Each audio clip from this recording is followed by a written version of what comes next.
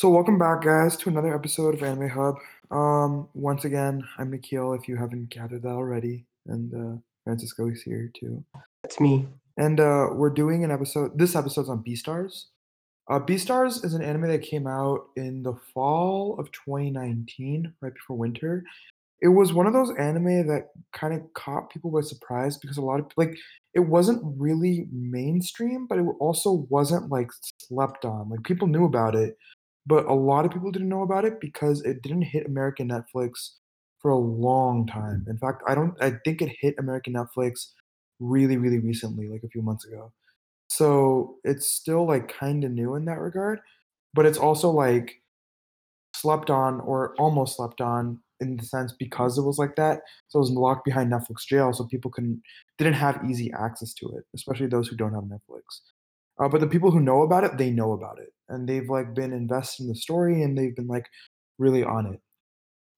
So I ended up watching the anime when it came out, when it first came out. So I was a weekly watcher. Francisco, on the other hand, ended up finishing it up actually this last week, the first season, and he's currently reading it. I'm not reading it because I'm waiting for season two, which should actually be coming out very soon. So get hyped for that. But next year, it's confirmed 2021. I think it's in April or something. It's coming up soon. But yeah, so like definitely get hyped for that. But we want to do this episode more one because it kind of follows this Halloween theme. It's post Halloween, but two, because the new Beastars trailer actually dropped this last week, we thought it would be a really cool idea. Or at the time of recording, it dropped in the first week of November. So we thought it'd be a really cool idea to talk about Beastars and why it's really good. Not only is it worth the watch, but why it's like fantastic in a lot of different ways and how it's kind of like almost a call to society today. So, um, yeah. Francisco, do you have anything to say for introduction? Yes, I looked it up. January 5th or January 6th, Japan, Netflix, simulcasting the series. So, expected in 6 months after then. So, for US Netflix, if it follows the same trend as before, it's going to take a while. I really like the animation, though. I was actually very much debating if I should even read it or not. But I was working just now and I was in front of my PC and I didn't have anything. So then I thought, all right, I'm going to load up the mangas. And yeah, I'm into it. I think I'm gonna finish it. It's like approximately 200 chapters. The first season covered like around almost 50 chapters. It's like there's a lot of things within the manga. You see more of what the people are thinking, but I mean that also happens within the show itself. The show just has a flair going for it that I just can't describe, and I really really liked it, especially concerning Legoshi. This character is it Legoshi or Legoshi? Lugosi. I mean, he is the main character, and there's a lot of stuff to say about him. I love it. I love how incomplete he is. My favorite kind of characters are incomplete characters. I think it's less incomplete and more that he's really humanistic. And it's humanistic to the point where it's like he's very self-conscious of his actions. Like there was a really interesting analysis that Forbes covered about Lugosi and his characterization of toxic masculinity. So in the show, a very prominent trait is this divide between the carnivores and the herbivores.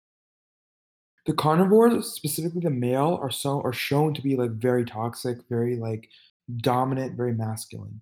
In fact, a lot of them brag about like their sexual achievements. A lot of them brag about like how strong they are, et cetera, et cetera. Um, and it's shown, and then Lugosi, even though he's like one, he's the like literally only wolf in the show, but two, he's also like a carnivore. He's shown to be the complete opposite. In fact, one could argue he's even more like self-conscious and kind of tears down this concept of toxic masculinity more than the herbivore males do. And the herbivore males are really interesting too because they're like a lot of them are really like like I don't want to say laid back, but they're a lot more reserved in a lot of sense, with the exception of the president, the antelope. I forgot his name, but he's shown to be really shrewd, really cunning with his actions and what he does. And you see that the herbivores they never really resort to violence, nor do they talk about like their sexual achievements as openly, nor do they talk about how strong they are. their whole thing is they're a lot more. It's almost like dainty, and that's a weird way to describe it, but they're a lot more like laid back. So like Lugosi as a character is really interesting because he is the complete opposite of the carnivores, and he's a lot more like an herbivore than the herbivores really are. And he's very self-indulgent almost. Like he's very kept to himself. He's very like quiet. He kind of does his own thing. He doesn't really listen to anyone. And he is scary. He looks scary, but he's not. Like in reality, he is probably the sweetest character in all of Beastars. And having him as a protag, I think, is perfect because I think one of the biggest like divides in Beastars is this whole thing between the um the the carnivores and the herbivores. And as a forewarning, as we get into this episode, I think this episode touches on a lot of really, really heavy political stuff. And not only that, it touches upon some really like hard to listen to topics. So for those who are not like into that, like I'm not saying I don't recommend it, but this is a forewarning going forward in the episode. I think that there's some stuff that will get touched upon, and in Beastars itself, like is addressed that like late or like rape, murder, et cetera, and this like whole like racial divide that really does get addressed in Beastars. That is kind of important to note. So for those who are not comfortable or not interested, like this is just an FYI going forward in this specific episode. So just a word of warning. But going back to my point about Lugosi, he's also like there's also you see that like racial divide right between the carnivores and the herbivores. Carnivores representing, in my opinion, and this is why I say Beastars is in a really big way a call to society in a lot of regards. This racial divide between people of color and like that's what um, the the the carnivores represent in a sense because they're driven by their instinct versus the herbivores which represent non-POCs, which could represent like their daintiness or the fact that they're like in a class above the others, which is weird because the president is a carnivore. But even if the president is a carnivore, we see that like there's a lot going on behind the scenes behind like just behind that too. So we're seeing that the herbivores are almost victimized, but they're also shown as the leaders, the ones at the top. So it's really interesting, and like you see that racial divide as well in the sense of like class systems. So like you see that like a lot of the herbivores are like fairly well off, or like they're kind of like they get nicer treatment versus the carnivores, and you have to be very careful around them and whereas the carnivores are seen as lower class and like the result of their instinct. They're not seen as like formal. They're not seen as people who can like fit into society well, et cetera, et cetera. So you definitely see that huge divide there, which I think is a really important point to point out because it attributes to Lugosi's whole personality and how he's like trying to find his way into society while also falling in love with the herbivore. But on top of that, like not understanding like trying to figure out this racial divide both outside, but also this internal conflict of who he is and like why being a carnivore is like wrong, like inside himself. And you see that with his interaction with the panda in the middle of the season, which I think is really cool. That was a really good episode, by the way, when he talks to him and then he kind of understands, like, oh my God, like this is really real. And like I'm in this kind of society where I have to adapt. And people will always look at me different because of it. At the beginning, we see he's very, like, reserved, and he's like, "Yeah, like, people are always gonna treat me differently, it is what it is." But after he talks to the panda, you see a little bit of a flip, and he's like, "Yeah, no, I can take control of my destiny." And I think one of the driving factors, I think, in Beastars, especially with Lugosi and Haru, is this fact that both of them are trying to seek not only redemption, but it's almost like they're trying to build their own destinies above of the class and the race and the system that they're kind of brought into. You see that with Haru, where she's almost like driven by her instincts, right? She's like, even though she looks all pure, she's like an herbivore, she's all chillin'. She's also like, she kind of pimps herself out and she like does some like questionable stuff in the Beastar society where she sleeps around a lot and she's like seen as slutty. Um, and she sleeps with like other people's boyfriends. Like that's not in character with a lot of the herbivores, and the herbivores are really disgusted by that, and you see that in the second or third episode where they knock her food down. She's like, "Yeah, like, go away, slut, like, we don't wanna deal with you." Um, it's really important to note those distinctions and how, like, by the end of the first season, we kinda start seeing that both Haru and Legoshi are trying to break out of that, which I think makes them really special characters and why they're, in my opinion, like, Legoshi's not, like, the best protag, but Legoshi and Haru are really, really good main characters in the show because we visibly see them kinda, like, work through that and throughout the season, and then by the end of the season, we see that they are facing their destiny, and they're like, "Yo, like, damn, like, this is how it is, like, this has like, I think they can see themselves, like, this has to change if we wanna be together. And so, like, obviously, the implications in Beastars in the society, I would assume, would be crazy, like, I haven't read ahead, so I don't really know what's gonna happen. But I think that the fact that they're gaining self-realization or internal realization by the end of the first season, I think is really important. And it also highlights why they're really good main characters because they have that self-realization of like, yeah, society's fucked up. And we are not we are not similar to our race. And this is not how we are. Um, and so in a lot of ways, Lugosi and Haru represent like individualization, which doesn't really exist in the world of Beastars, because everyone is grouped into classes and categories and races, whereas Lugosi and Haru are attempting to break free of that. So pretty cool. I went on like a 30-minute rant, but I was like, no, I thought that was fine. I agree with you. Very. I mean, did you mention Legosi wasn't a good protagonist, or did I misread it? no, no, I said he was a good pro. I think he's a really good pro tag. Yeah, me too. Because I'm in the same page. Right? For a moment, I was thinking, wait, what? But then you mentioned I love both of them. By the way, I love Haru's character. She's probably one of my top favorite characters, top 10. Legoshi too. I love his character. He's very complex.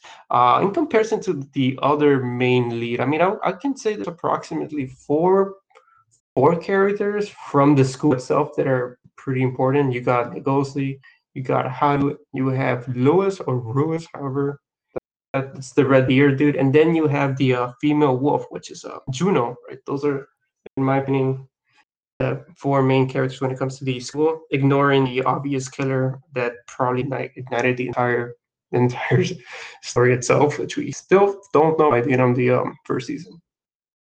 Which is probably something that's going to play a bigger role in season two, considering one of the last scenes themselves was of the entire of the first season was seeing things from the perspective of the killer. Remember that like right at the end, closer to the end. So that's gonna be fun finding out who the hell that guy is or person, whoever it might be.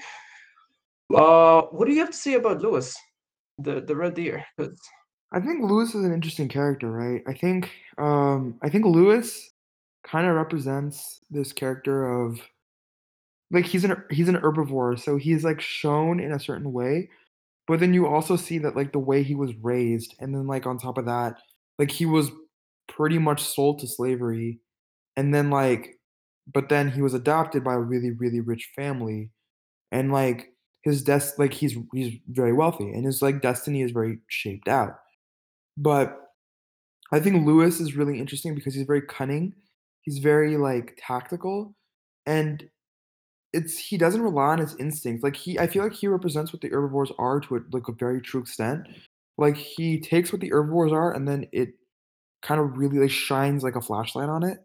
So now you see all these traits of, like, cunning, decisiveness, not relying on instinct at all. Like, he makes it very obvious that he never relies on his instinct. What he does rely on is, like, his intelligence, his resourcefulness, and stuff like that. Stuff that makes him, like, stand out of the bunch.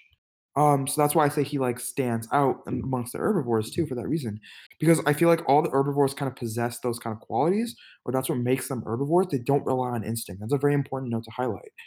But Lewis more so than everyone else because he has an image to uphold. He has a lot of pressure from society because he's expected to be like he is a school president. He's expected to run for like office or something. They mention it and towards the end of the season. Like he has a lot going for him.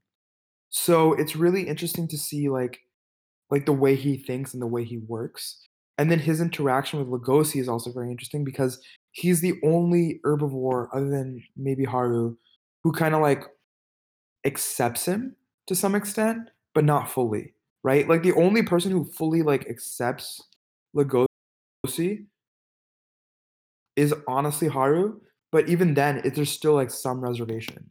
So the second person I would say that, or the second character, I would say that kind of like fits into that mold is Lewis. So I think it's interesting, like seeing Lewis's and Legosi's interactions because the way Lewis treats Legosi is like almost normal, but not quite. Because there's still that hesitation of you're still a carnivore, you're still relying on your instincts, and he looks down on him. And he continues to look down on him. He looks down on all carnivores purposefully, but he also envies every single carnivore for the power He that they does because possess. they're driven they have power that he'll never have. And, like, I think that's something he does mention, right? I believe it's like they have, like, the strength and they have, like, they have the power to get what they want. So in a way, like, it's really I think it's really weird that he, like, envies this instinct, but also, like, shies away from it or looks down upon it to act like put himself above the rest. So that's again a big reason why I say I think Lewis is like when you shine a light on the herbivores and you accentuate all their traits, you kind of get Lewis because I feel like he takes all of that to the next level and the next extreme. All that like that superiority, that need to be better than everyone else, that need to look down on the carnivores, the need to look down on instinct. Really interesting. I'll be honest, I didn't really get much of that from Lewis. I don't. They're mostly afraid of the carnivores, and it's interesting. I don't know. Let me rearrange my thoughts. So Lois definitely was. It's crazy how you mentioned that looks down on instinct, but he was the one who suggested to Legoshi that why don't you use what was given to you more? You have it on you. So out of every herbivore, you mentioned that of course, like these carnivore instincts do, because one of the things that the carnivores, right? It makes it obvious. It was from the initial inciting event is that they eat meat, right? That's just part of what they are. And unfortunately, in this universe, their companions, the people they live with, they have the same sentience, are herbivores, and it goes back to the whole trophic levels, right? Carnivores, just how ecology works. There's going to be a 10% difference in population amounts of carnivores to herbivores. So there's going to always be less carnivores. At least that's how our ecology system works in comparison to herbivores. There's just going to be more herbivores, so the carnivores are the minority in this universe. But they have all these different aspects that makes them physically intimidating. But which is crazy because I always thought, well, why don't you just add guns into the scenario? And then close to the end of the series, Legoshi, not Legoshi, Lewis has a straight up gun. I'm like, all right, well, I guess does it matter anymore? But that was just a offhanded thing that it just happened. Guns. It's just a thing that exists here. But there's other traits that really define these people, and it comes down to like what they were born into. It comes down to like, how people see themselves and their body images, and like, what kind of struggles they have to go to overcome them and accept who they are as a person. Especially Legoshi, that goes very very deep with Legoshi. I remember closer to when Juno mentions that he saved this bunny out of no selfish interest, and then Legoshi's just thinking, oh yeah, that's like totally wrong. Which is hilarious. Another thing that I found was really funny was how she was trying to make a big showing about, because currently carnivores are really looked down upon, like in shame for what they are, even though at the end of the day it's not carnivores that defines them, it's like rather the person they are. So when in that whole candle lighting event, well, she was going off about saying like how great carnivores were, because she was in his head thinking about like, yeah, you might say all this, but I know how dangerous it is to just fall into your instincts, because you could end up killing someone, and that's just that you do not want to get into that situation or put yourself into that position. Mhm. I definitely think it's I think I I think Legoshi's character kind of represents like what like I think it's really incredible how Legoshi's character is kind of driven to that, or more so like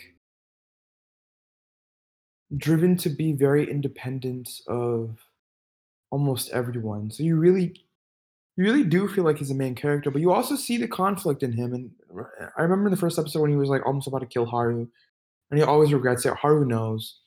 This is a huge spoiler, by the way, but as usual, like we have to talk about like what happens later. But so Haru does reveal she knows, and I think like the way that Lugosi is portrayed almost makes him feel like I think that's why he's such a relatable character, and that's why I think I generally believe that everyone who watched the show loves Lugosi because everyone sees themselves in him to some extent, right?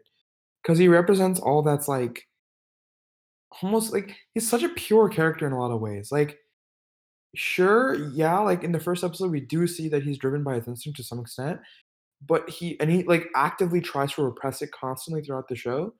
But it's like someone dealing with their inner demon, you know?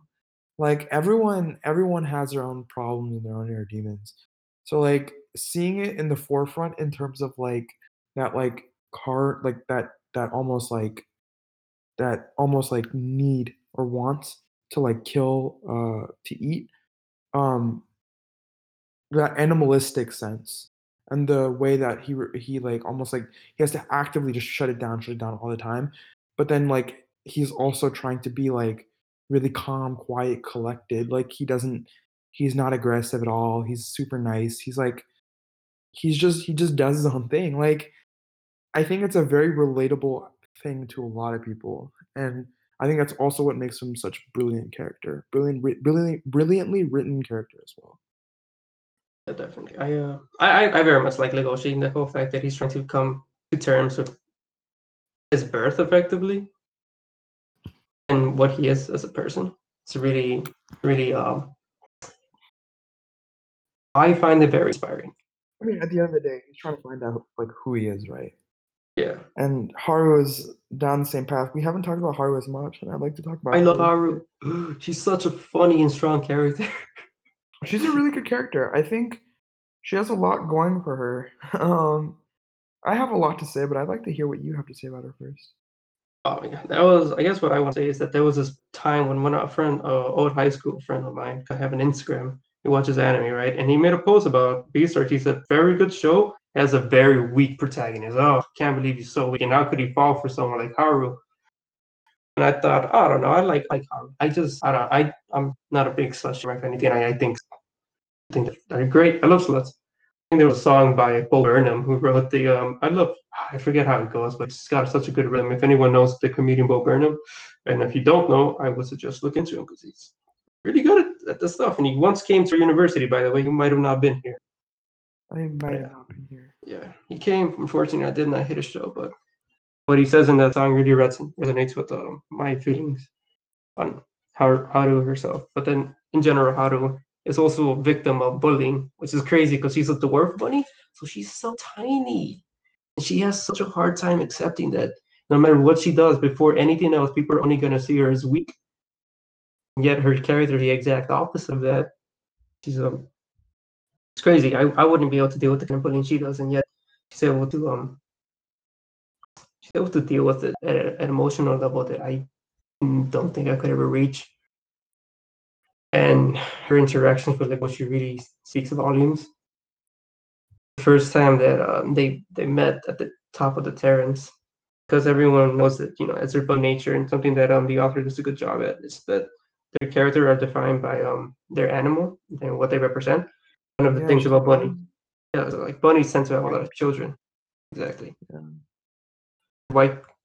Oh, I love the contrast and the fact that Legoshi the only one that can actually see Haru for who she is, and not just a bunny, not just weak, but like Haru, like Haru the person Haru is really speaks a lot to their relationship in general.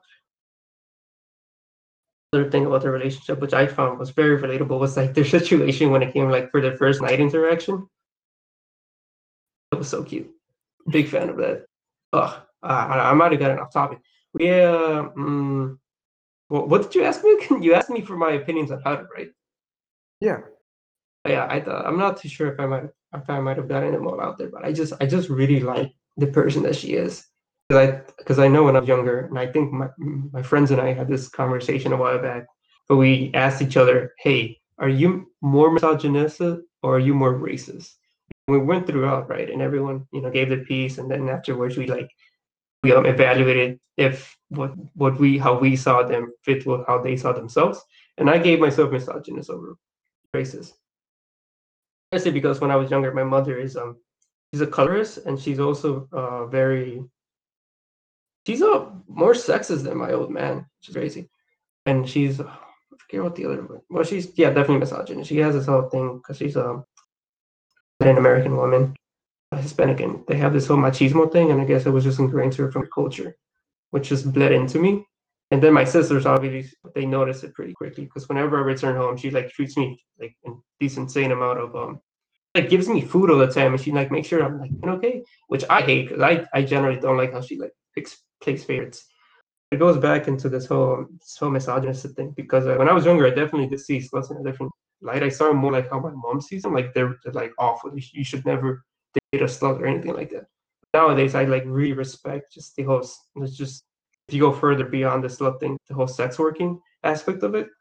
Does anyone who's able to just accept someone, just like be with them for a night, I love it whenever I see movies, for example, that kind of theme going into their films. I just think it shows a very strong sense of character, and she's able to accept Legoshi for what he is as well. He might be like this terrifying lone wolf, effectively. Hey, that's another one, the lone wolf aspect that you were talking about, Legoshi. That's another thing that the author did, which is obvious now that I'm actually considering. I probably thought about it before, but it's great that how to accept him for being just effectively how he's effectively a monster and the outward experience and outward view of him. I think you mentioned that the PV, the promotion video for season two, dropped, and one of the narrators says something about like, what can you do with your heart, with your massive heart and like body of a beast or monster? Which goes back to the fact that he's probably going to end up finding out who killed Tim, the alpaca. Mhm. But that's my opinion on Haru. I love the characterization of it. I don't think she's an. I don't think it's not. How I mentioned that my friend made a post about how can someone like fall in love with Haru should have more self-respect, which I very much disagree with. I think Haru is somebody you would love to just have as a friend, just like negotiating the relationship they have with, like even in a romantic case, that'd be great.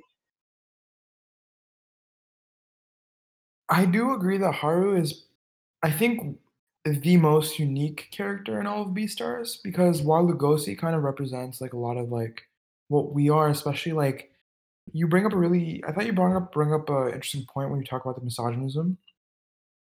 If you watching it from the perspective from like a straight male, at least for me, it was very different because like obviously like I empathize a lot more with Lugosi than I did Haru. So like for me personally, like I couldn't connect to Haru as well. But like if you take a step back and look at Haru from not only like a literary perspective almost, but like a characterization perspective and how she integrated into the story, she was written so well. And like just the way she was portrayed. First of all, she was a bunny. A bunny easily considered one of the most defenseless animals in like the animal kingdom. On top of that, she's a white bunny. They didn't make her a black bunny. They didn't make her a gray bunny. They made her a white bunny. They did it. I know they did that intentionally. And but then she's also like so this whole like thing of like white representing pure or like almost like untouchable, right? And so the fact that she prostitutes herself out essentially to not only gain approval, but also she's looking for that kind of like love, that kind of approval, that kind of sense of like wanting, needing. I think from a literary perspective, it's like beautifully written because Lugosi's character almost perfectly goes with that. They do make the perfect couple. And like as much as weird as that sounds, especially with like two animals and you don't really like think about it, like by episode 6 or 7, you are like me personally, I was rooting for both of them. I really wanted them to get together, but not only that, because of the type of characters both of them are, and I think Haru fits Legoshi perfectly. I think she is Legoshi's opposite. I think Legoshi is, like, weak, and he's weak-minded. I don't think he's not he's, like, very visibly strong, but, like, I think, like, mentally, he's not as strong. He's not nearly as strong as Haru is, and he's, like and the reason I say he's weak is because he keeps doubting himself. He keeps thinking, "What if I do this? What's gonna happen?" He keeps thinking about, like, the consequences of his actions, and he keeps thinking about what other people are gonna say about him. Haru is the complete opposite. She's mentally easily the strongest person, I'm including Lewis in this, easily the strongest person, bunny, whatever, character in the show, and not only that, she's also very mentally, like, aware, and she's very mentally confident, and so I think that's a very interesting trait to have, and so, like, as I say, opposites attract, and so they do, in a lot of ways, make the perfect couple, but I'm getting a little sidetracked here. I do think Haru as well. I really appreciate the fact that she's a very she was written just so well in terms of characterization, in terms of, like, her story, her narrative, what she's been through, and, like, what she's constantly gonna keep going through. Um, and so I'm really excited to see where they take her because I think she was written so strongly that, like, she can really only like, they can either plateau and keep that, or they can go up, right? It can go down, but, like, I think it's unlikely. Like, her character has a really strong foundation, she's a really, really good protag. I personally have no problem with Haru. I think Haru is one of the best characters in the show because of the way she's portrayed, because Beastars as a show kinda aims to take down this notion of, like, promiscuity promiscuity as, like, a negative connotation.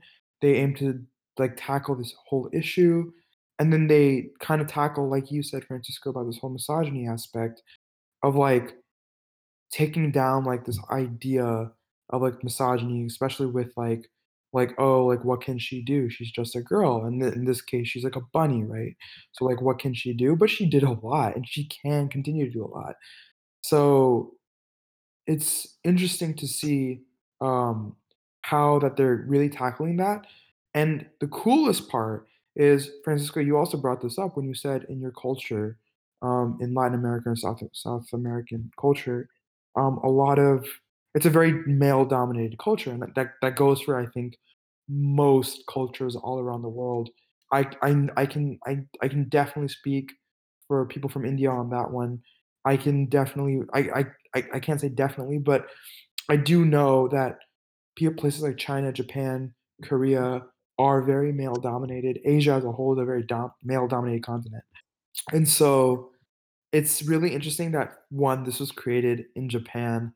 Like, don't wanna say specifically for a Japanese audience, but, like, it was created as Japan as an anime. So that's a really important point to note. This is created in Asia in a male-dominated environment and tackling this issue of promiscuity, of misogyny, and, like, racism, which I think is really, really, really cool, and I think, Haru kind of embodies all of those problems, and she just tears them down, which is why I think she's a very strong character. And so I think her growth will be really interesting to see because, like, we saw that she was at the bottom of the barrel and now she's, like, climbing her way up, not only to like, she's finding respect on her like, of herself, but she's also learning to, like, take things for what they are, and then, like, she's getting reality check upon reality check upon reality check now. She's not living in this bubble. Like, at the beginning, we saw that she was living in her garden, she was going through, like, a lot with all the other people, all the other herbivores, but, like, as the show continues, you see she gets, like, 3 different reality checks. Once with Lewis, like, another one when Lewis doesn't save her, but Lugosi does. The third one when the lion abducts her and then effectively, like, sexually assaults her. Those 3 parts, I think, are really defining moments in Haru's character arc because they not only show the mental fortitude that she has, but also, like, the reality checks for Haru to make her realize, like, "Oh, shit, like, this is really how it is." And, like, I feel like she doesn't get that until those experiences happen. And so, I think by the end of the season, she's starting to come to realize, like, I can't make these distinctions because in the beginning in episode 3, she was uh to put it as bluntly as possible, and I'm so sorry for my language, she does go down to suck Lugosi's dick, and Lugosi is like, "Nah, I'm not here for that. I'm just here to see you." And she was like, and she says while she's doing that, "I've never been with a carnivore before." So, like, she in her head early on was making those lines as parallels as distinctions. Later on, I think she's that like through these events, these 3 events that I outlined, she's kinda starting to realize, like, "Yo, like, I have to make these separations, and I have to realize that each animal is their own animal." And so, like you mentioned the whole, like, bedroom scene and why you thought that was cute, I thought that was important. I thought that was, like, really cool because, like, I think at that moment she was like, "Damn, like, I'm seeing Lugosi for Lugosi, I'm not seeing him as a carnivore." And I believe she also mentions that as well. So it's definitely her character arc as a whole is really interesting, I think, and it's very progressive in terms of, like, how she, like, has to change her thinking and how all these, like, events that occur around her kinda change her thinking, and then how, like, she kinda grows into this mold of, like, self-realization. She's like, "My actions were my actions, but I'm gonna continue to be me." I think it's really important, so pretty cool. Yeah, man, I agree with what you're saying on that. I do want to add one more thing. You mentioned like three important like distinctions or like events, right? I don't, I want to mention one more event that she was the one who actually outlined it for me. It was her memory of watching the Goshi eat from a shitty not a shitty restaurant, but from a effectively the food that they got was pretty cheap, or it was just restaurant food late at night. He was beat up and she had his shirt on and she was just eating the guy just saying, and she thought to herself, "This is probably gonna go down when I'm dying in my deathbed.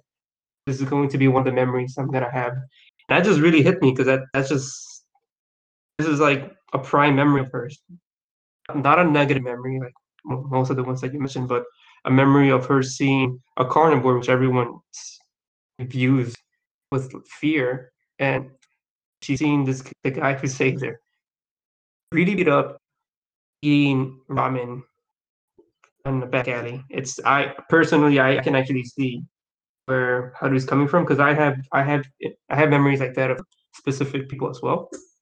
That just stick with me, and I'm just thinking this is like a defining moment for me. This is exactly kind of I didn't expect when I was born that I was gonna have be able to experience something like this, and I love that I can actually keep this in my heart, which is fantastic memory for Haru, and I guess it's something that Legoshi probably isn't even gonna think about it. He's not gonna think when he's gonna be dying that Haru in her heart she's gonna remember this moment of Legoshi because he no one can decide what someone thinks of themselves or another, right? It always goes back to themselves as the person. And something else that's interesting is that I personally subscribe to the belief that which is probably ends up going back to Monogatari, which is another show that I really like something theme in Monogatari is that the you can't save anyone. The only one who can save someone is themselves. That doesn't mean you can't reach out and try to help someone, but rather, if someone wants to be saved, they're going to do the effort to change something about themselves. In the case of Haru, for example, when she was when in the moment you mentioned that she was about to be eaten by that gangster member from the Lion Group, just accepted it, right? But it was a reflection of how strong her character was that right when she was about to be eaten, that she decides that to be defiant, which is her way of saving herself. That situation. She did think of the Goshi, right? But at the end of the day, it was her strength that got her up and got her to resist just in time for the Goshi to come in there and just do what he wanted to do. And that's just make sure that she's safe. Another thing you mentioned that Legoshi, he's like weak-minded. I'm kind of with you, but at the same time, it's odd, right? Because while he's weak-minded, he has some of the most strongest actions within the entire series, which is Which very I think is the irony of the character or the dual parallel of the character, which I like, right? Because yeah, like, for sure. it's not that he's a weak character, it's just more that he is, like, mentally weak, which I think a lot of characters have. Said he was pessimistic, while Juno, the other character that we haven't really spoken about, is optimistic. He will be pessimistic, so it doesn't matter if he's in the light, in the dark. It's, I think it was when he was when he was chasing Haru after she was running away, thinking that like she doesn't deserve the right to be with Legoshi. And he was saying, if I'm pessimistic, I would rather just be with you. It doesn't matter. Which speaks a lot. Another theme when it comes to this whole loner situation is that which goes back to like I think the Mandalorian is currently airing, right? And one of the things about the Mandalorian is that it's the lone character, that character that you don't know the name of. It's like mysterious, pops into town and does his own thing. Legoshi kind of reflects that mostly because he's a pretty introverted guy and he wants to live a quiet, simple life. So just like another character that many people are familiar with from JoJo Part 4. But like I was saying, right? One of the things about the lone character that's very appealing to people is that it's the what you do in the dark that really defines the kind of person you are. And when it comes down to his actions, even if people won't see what happens, he still does them because he has a certain perception of himself that he needs to uphold to remain consistent and maintain his integrity. It's, for example, in the situation with many lone characters, in this when they are introduced with a character like a child, for example, and instead of just abandoning them, they just take it upon themselves and they start to help them and raise them, which is a very it's a very common when these lone characters like effectively adopt someone because it helps a lot with the dynamic. I think in The Last of Us, the dynamic is very exemplified in that video game series. The other thing I wanted to mention, because I did write some notes here, it's both Legoshi is a pessimistic character, right? But something insane about it is that he almost has. I never got the feeling that he would ever plateau. He just continues to grow as a character. That's what I meant when I was incomplete characters. It feels like he has almost an infinite potential to find who he is. I think that shows because of his like personality and like again like I mentioned before like the dual parallelism and whatnot. Also, I wanted to touch upon your Juno mention, dude. I think we don't talk about Juno enough. Juno is a You mentioned four characters that you want to really examine: Juno, Lewis, Haru, and Lugosi. We talked about Lugosi a lot. We talked about Haru a bunch, and we talked about Lewis a fair amount, but we didn't talk about Juno at all. And I want to touch upon Juno really quick because you mentioned the infinite potential kind of character, right? And then you mentioned we also talked about how Haru like is mentally like the strongest character in the show. I think the second strongest character mentally is Juno, hands down. And the reason I say that is because there's I have like a few reasons, but I think a few reasons that come to mind at least for me are one, well, the way Juno's perceived, she's perceived as extremely pretty. Like, but they mention to say for a carnivore, she's really pretty. Especially the herbivores. Whenever they talk to her, they'll talk about her. They're like, for a carnivore, she's really pretty. And then all the carnivores find her extremely attractive. But she's also like a child. She's like 14. She's like a freshman in high school. And then on top of that, so like she's also seen as childish to some extent by her superiors in the drama club. So like you can see that in her eyes, right? Which I think is the way that they portrayed her eyes. Now this might be getting a little specific, but her eyes are very almost childlike, right? They're full of they're whenever like I saw her and like the way she like looked at Lugosi or whenever she looked at like people she like liked, it was almost with like a lot of childlike innocence, but also like that hopefulness. I think it's kind of funny because I think one of Juno's missions is to create a better world for carnivores so they can be praised instead of put down. Instead of being viewed as animals, they can be viewed as characters who can integrate into society well and like kind of break that herbivore carnivore duality that's happening right now. So she's easily the most hopeful character in the show. But the reason I say I think she's the second strongest is because she has an iron will. Like her will, I think is like insane. She will go to any extent to do what she wants, get what she wants, and protect what she wants. We see that when she defends Lugosi. We see that when she like tries out for like the competitions and stuff, where she tries to get lead roles. We see those jealous looks. We see all of it. But I think she's just such a strong character because of the way like she really goes after what she wants. And like I have a lot like personally I have a lot of respect for that. But more so like her goal is really good. Like ideally like yeah, like obviously you want a world with like you want to like put up the race that's being put down, or like you want to like essentially abolish this like divide that's happening. So her intentions are all like pretty pure, which stand by like the fact that she is still a 14-year-old kid. But so she hasn't seen the world completely. But like she's also like her will and her like this quote unquote iron will thing that I used, I think that she has, and like how driven she is, like it'll be really interesting to see where her character goes because you have to keep in mind that she's the only other wolf in the show and she's female. So again, it's another female character that's just being written extremely well. It's showing how like a lot of the females in the show have been shown to be like very weak or like not as self-assured as like some of the male characters in the show. I think Juno kind of is the opposite of that. And her name, oh my god, this might be a little like too much, but Juno is the counterpart of Hera. Hera is Zeus's wife. So Juno is in Roman mythology, Juno is the goddess of war or the goddess of warning. So whenever the Romans would go into battle, they would pray to Juno because she was the herald. She was the person who warned the Romans of like an incoming attack, blah blah blah. She was their moral spirit essentially. You also have Bellana, Minerva, etc., etc. But that's besides the point. You did have other war goddesses, but Juno was a very warlike goddess who was very like she warned the people of what's to come, but also she was like almost like the in a weird way, the hope of Rome, right? She was like that person who was like always kind of how do I put it? She was very warlike, and she also like she was the one who incentivized the Romans to fight. She would warn the Romans. She was like the warner, the signaler.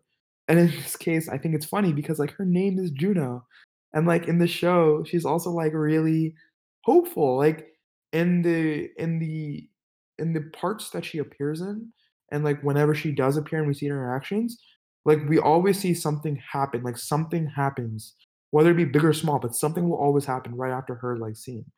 So like maybe I am overanalyzing this, but her name is Juno, and then we see something happen right after. Like I to me, she represents not only hope in the show, but she also represents like the sense of like what's to come, which is kind of crazy. So I don't know. I think it's kind of cool. Yeah, definitely feels like what I'm reading currently, Juno's gonna have a bigger part. I don't know if it's gonna be positive or not. I don't know. Juno's difficult for me because when I think of characters, it's like her, Haru, and it's like these women characters who are all mentally strong, but Juno still, for some reason, in comparison to the other three leads, there's like her current understanding of how life functions and what she's trying to do has not been like she hasn't had an internal struggle with that yet, as Nagoshi has, because Nagoshi mentions that he understands the dangers that come with being a carnivore and what it means to fight against it for the betterment of your friends, effectively.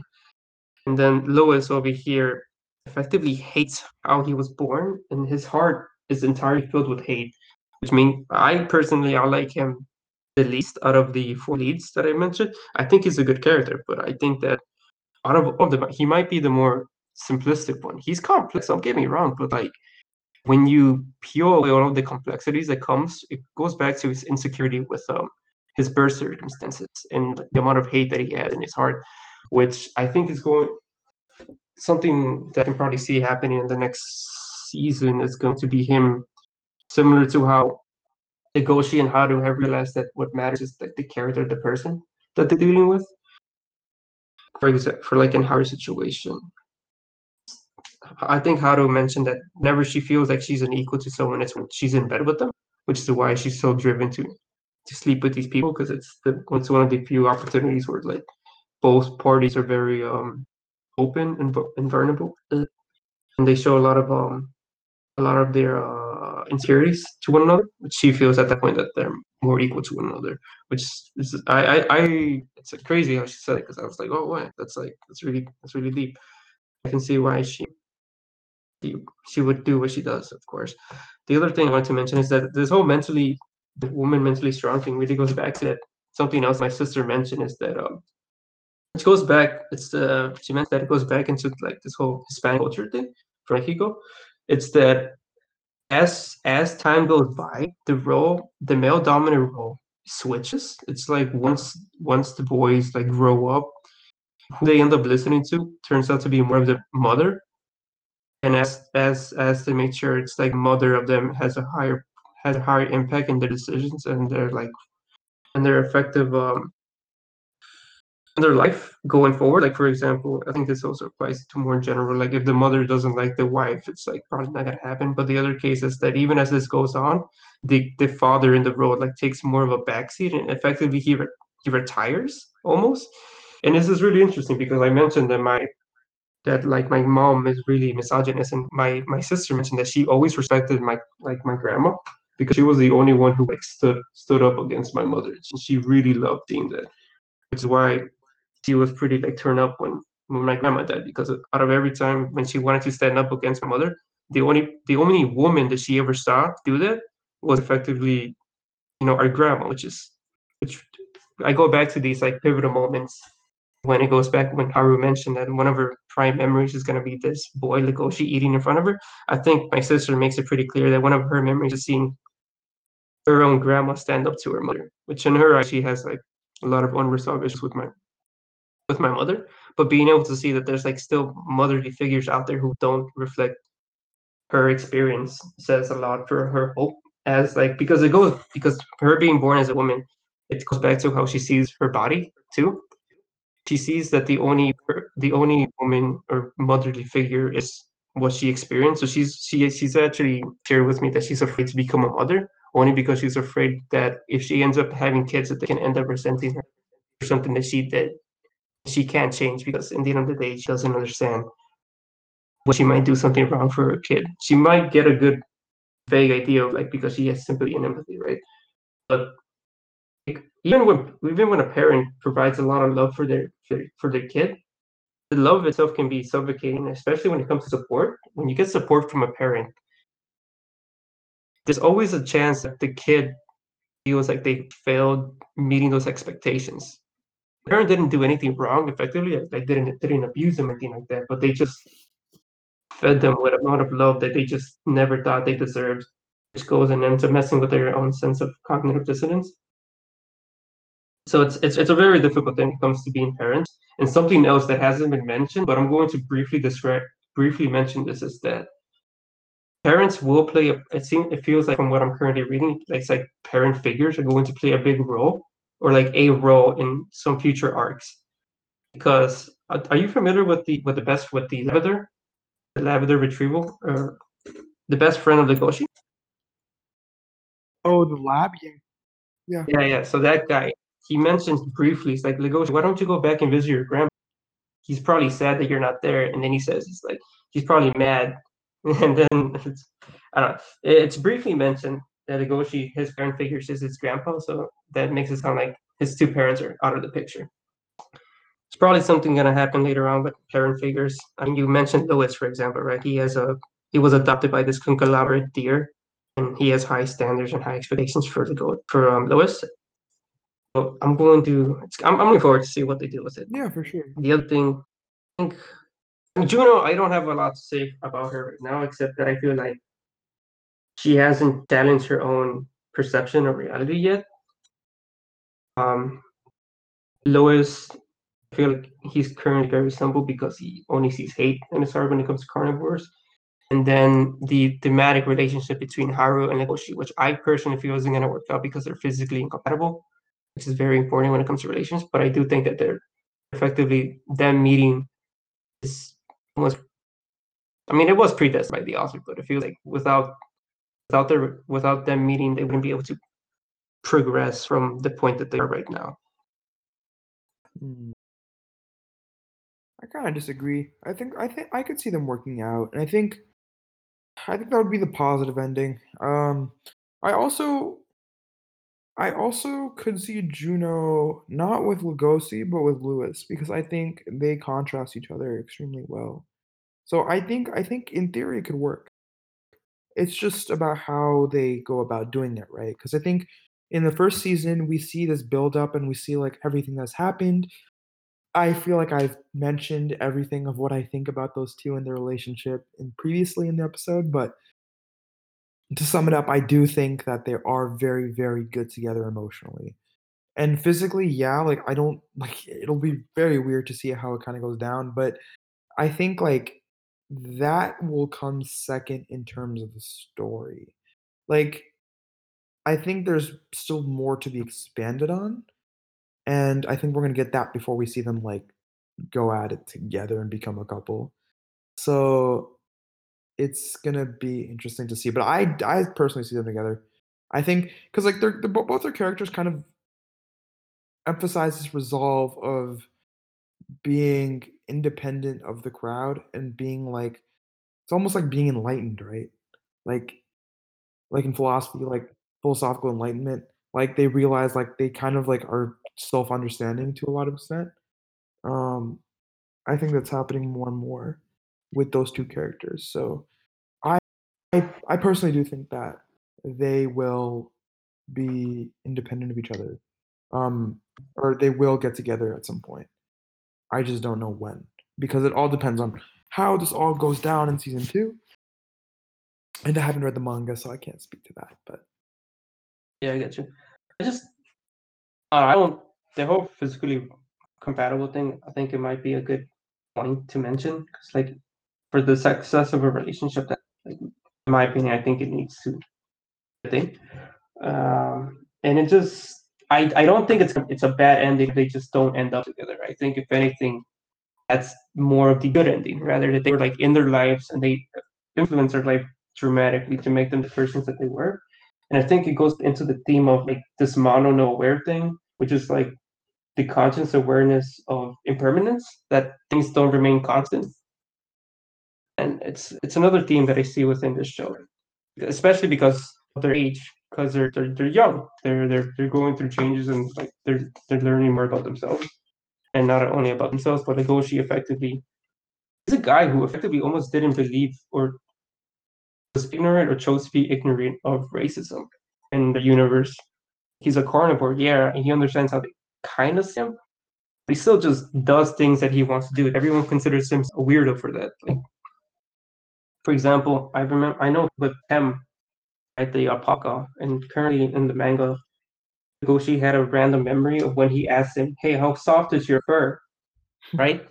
yeah. And then when you're looking at that context, right, it's a carnivore asking a herbivore, "How soft are you?" And it's like you would be terrified of that if you were Tem. And this in that moment, Tem says, "It's pretty soft."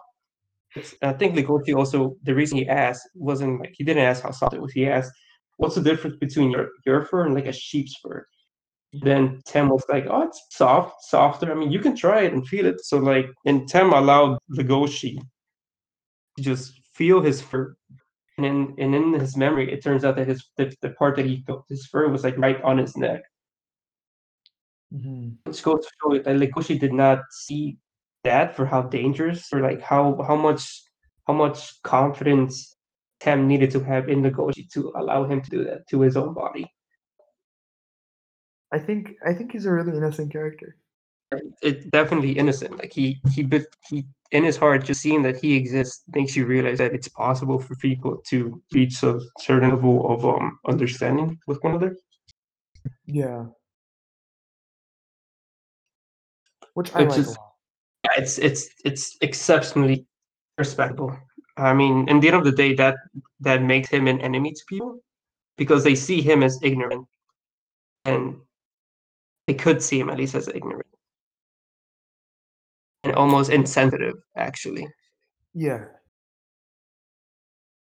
Oh, for sure. And I think, like, in some cases, he's very blunt with what he wants, but in a lot of ways, I think he's very innocent because he doesn't like, in the beginning, at least, he didn't have those experiences until the end, but then by the end, he kind of, like, grew to understand it a lot more. I think that's another thing that makes Lugosi so great, and I think his connections with all these different characters make him, like, really special.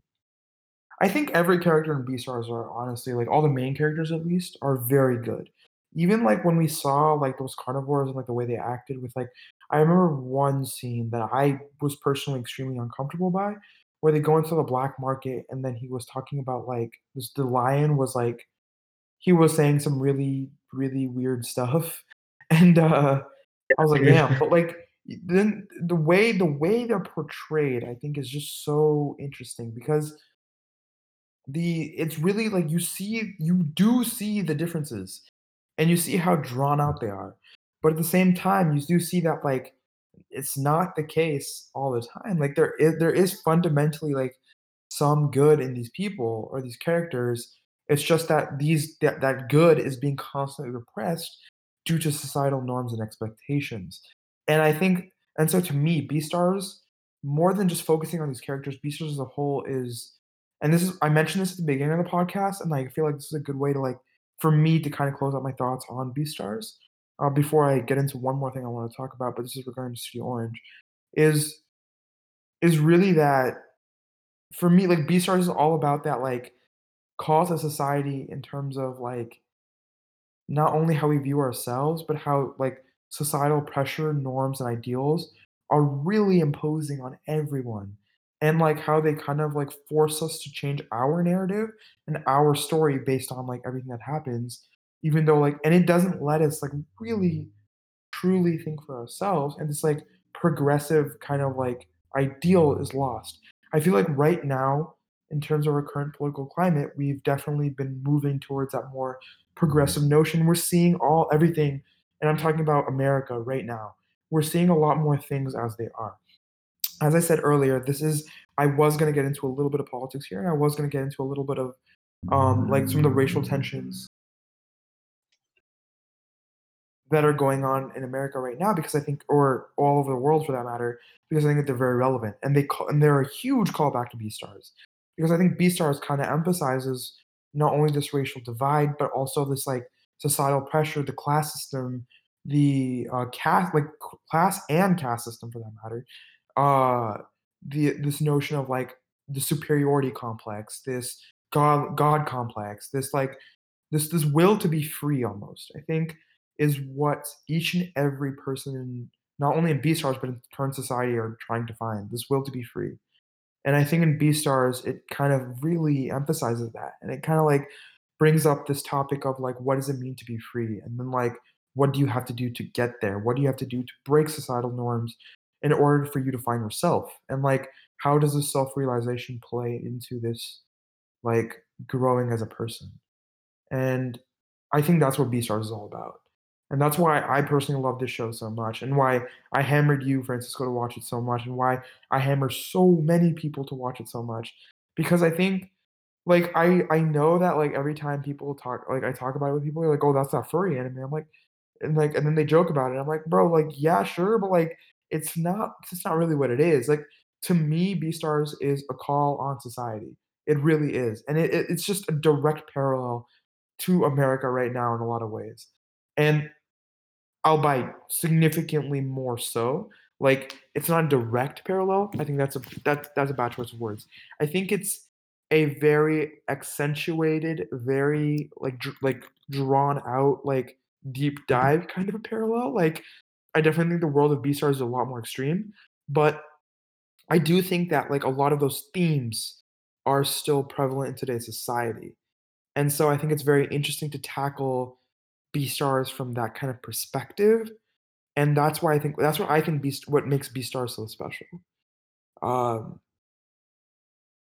yeah, I mean, like, I think Beastars is an incredible anime. Honestly, like, the only reason it's not in my, like, top 5 favorites is because, it's definitely my top 10, but the only reason it's not my top 5 because, like, it didn't hit me as hard as my other 5, but, like, Beastars is arguably, I think, the greatest anime in 2019 and one of the greatest, like, best anime hands down to come out in the last like at least 5 years.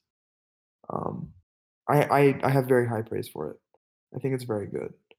Um, and I th- and like that. I mean, those are my closing thoughts on Beastars. And I think it like going just briefly going on a separate side note. I think that's what makes Studio Orange so special and why they're one of my favorite animation studios right now. Like, their IPs are all original, they're really good, they're really hard-hitting, but more than that, they tackle these concepts and these topics that I don't think a lot of animation studios really tackle that well. More so, I don't think that the kind of anime they're doing is not very, like it's not in a lot of mainstream stuff. Like, I don't see MAPPA doing what, like, Studio Orange did with, like, Beastars and Land of Lust. So I have a lot of respect for Studio Orange for the not only the fact that they made Beastars, and Land of the Lost, which is one of my top 5 favorite anime of all time, but the fact that the way that Studio Orange, they animated Beastars, the extremely unique animation, the extremely unique opening sequence, like, the opening sequence animation, like, beautiful, beautiful show.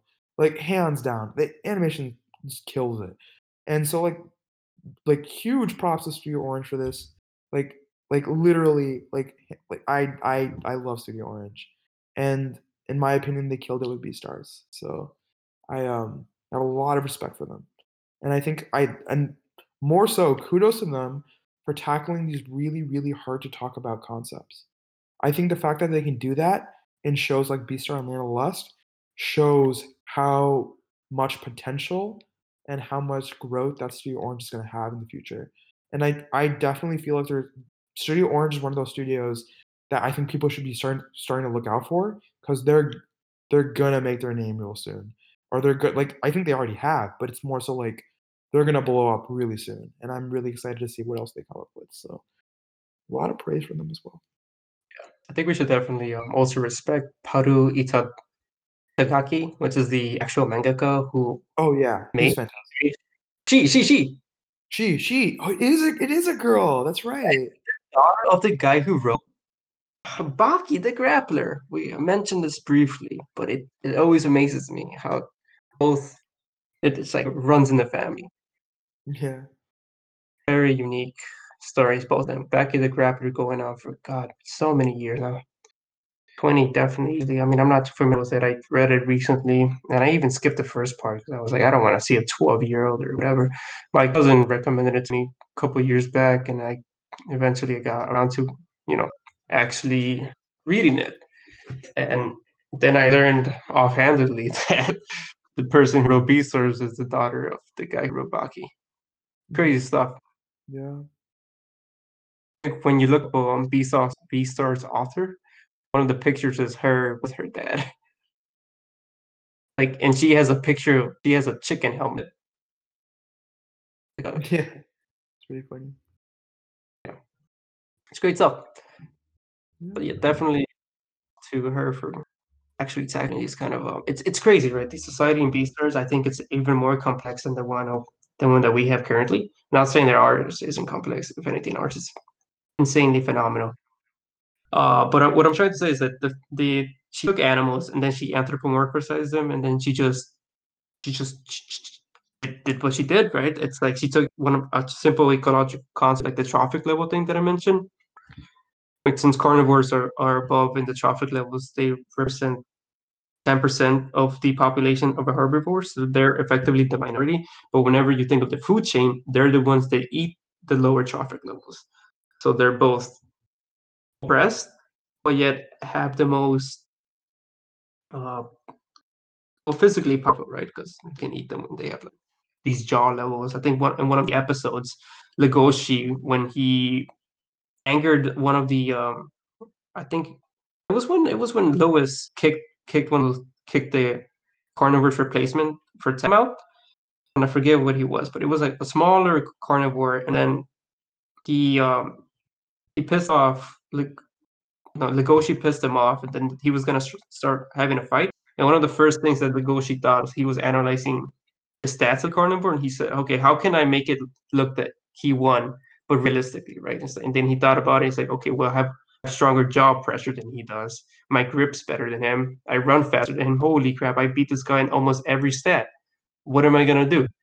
His conclusion was that he was gonna drop a penny or something, and then reach out for it, and then he was gonna lose because he was unaware. But fortunately, that didn't happen. But the fact that the fact that he needed to go through that really tells you a lot that he's also still conscious of like how he needs what he needs to do to make himself look weak. Goes Mhm. back to your toxic masculinity thing. I don't know. I really like Beastars. It's a very the world building behind it is insane. It has a bunch of these unique aspects into it. I hear it gets supernatural later on, which is interesting, right?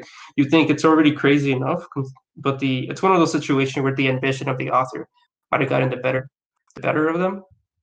Nonetheless, I'm excited to see what happens, especially because it already finished. The thing is done, so nothing's stopping Studio Orange from fully adapting the source material. Yeah, that's true. I think that's it, man. Yeah, Anything else to say? I have no other words. Fantastic anime. I am so, so, so excited for season 2. Um, in fact, I think I might rewatch season 1 before season 2 comes out, like, right before. But Beastars is incredible, and I would recommend it for everyone. Um, yeah, I have nothing.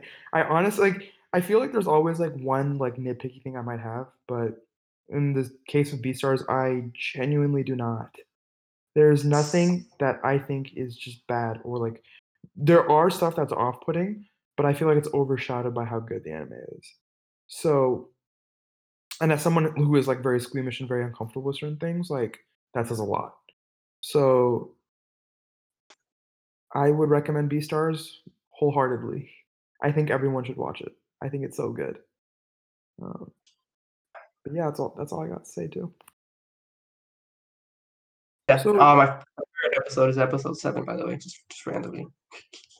episode 7, I don't remember exactly what happens in episode 7, but I mean, it didn't make me tear up or anything, but I just thought this is unique. I like it. mhm. I think now we can talk about like what we're watching. I mean, Yeah, so, let's see. Uh, Ooh, that was a really good episode. This week, I think so as of late, I've been watching, I'm only watching seasonal stuff just because it's over the school year, so it's really hard for me to, like, sit down and watch an entire season of an anime. But I've been watching, Jujutsu Kaisen, which has been really good. I really, really like it. It's honestly, like, the anime I think I look forward to the most right now, so would recommend, other than Haikyuu. I watch Haikyuu. I'm watching Higurashi. I have some very mixed opinions on Higurashi. I don't understand it at all, but it's whatever.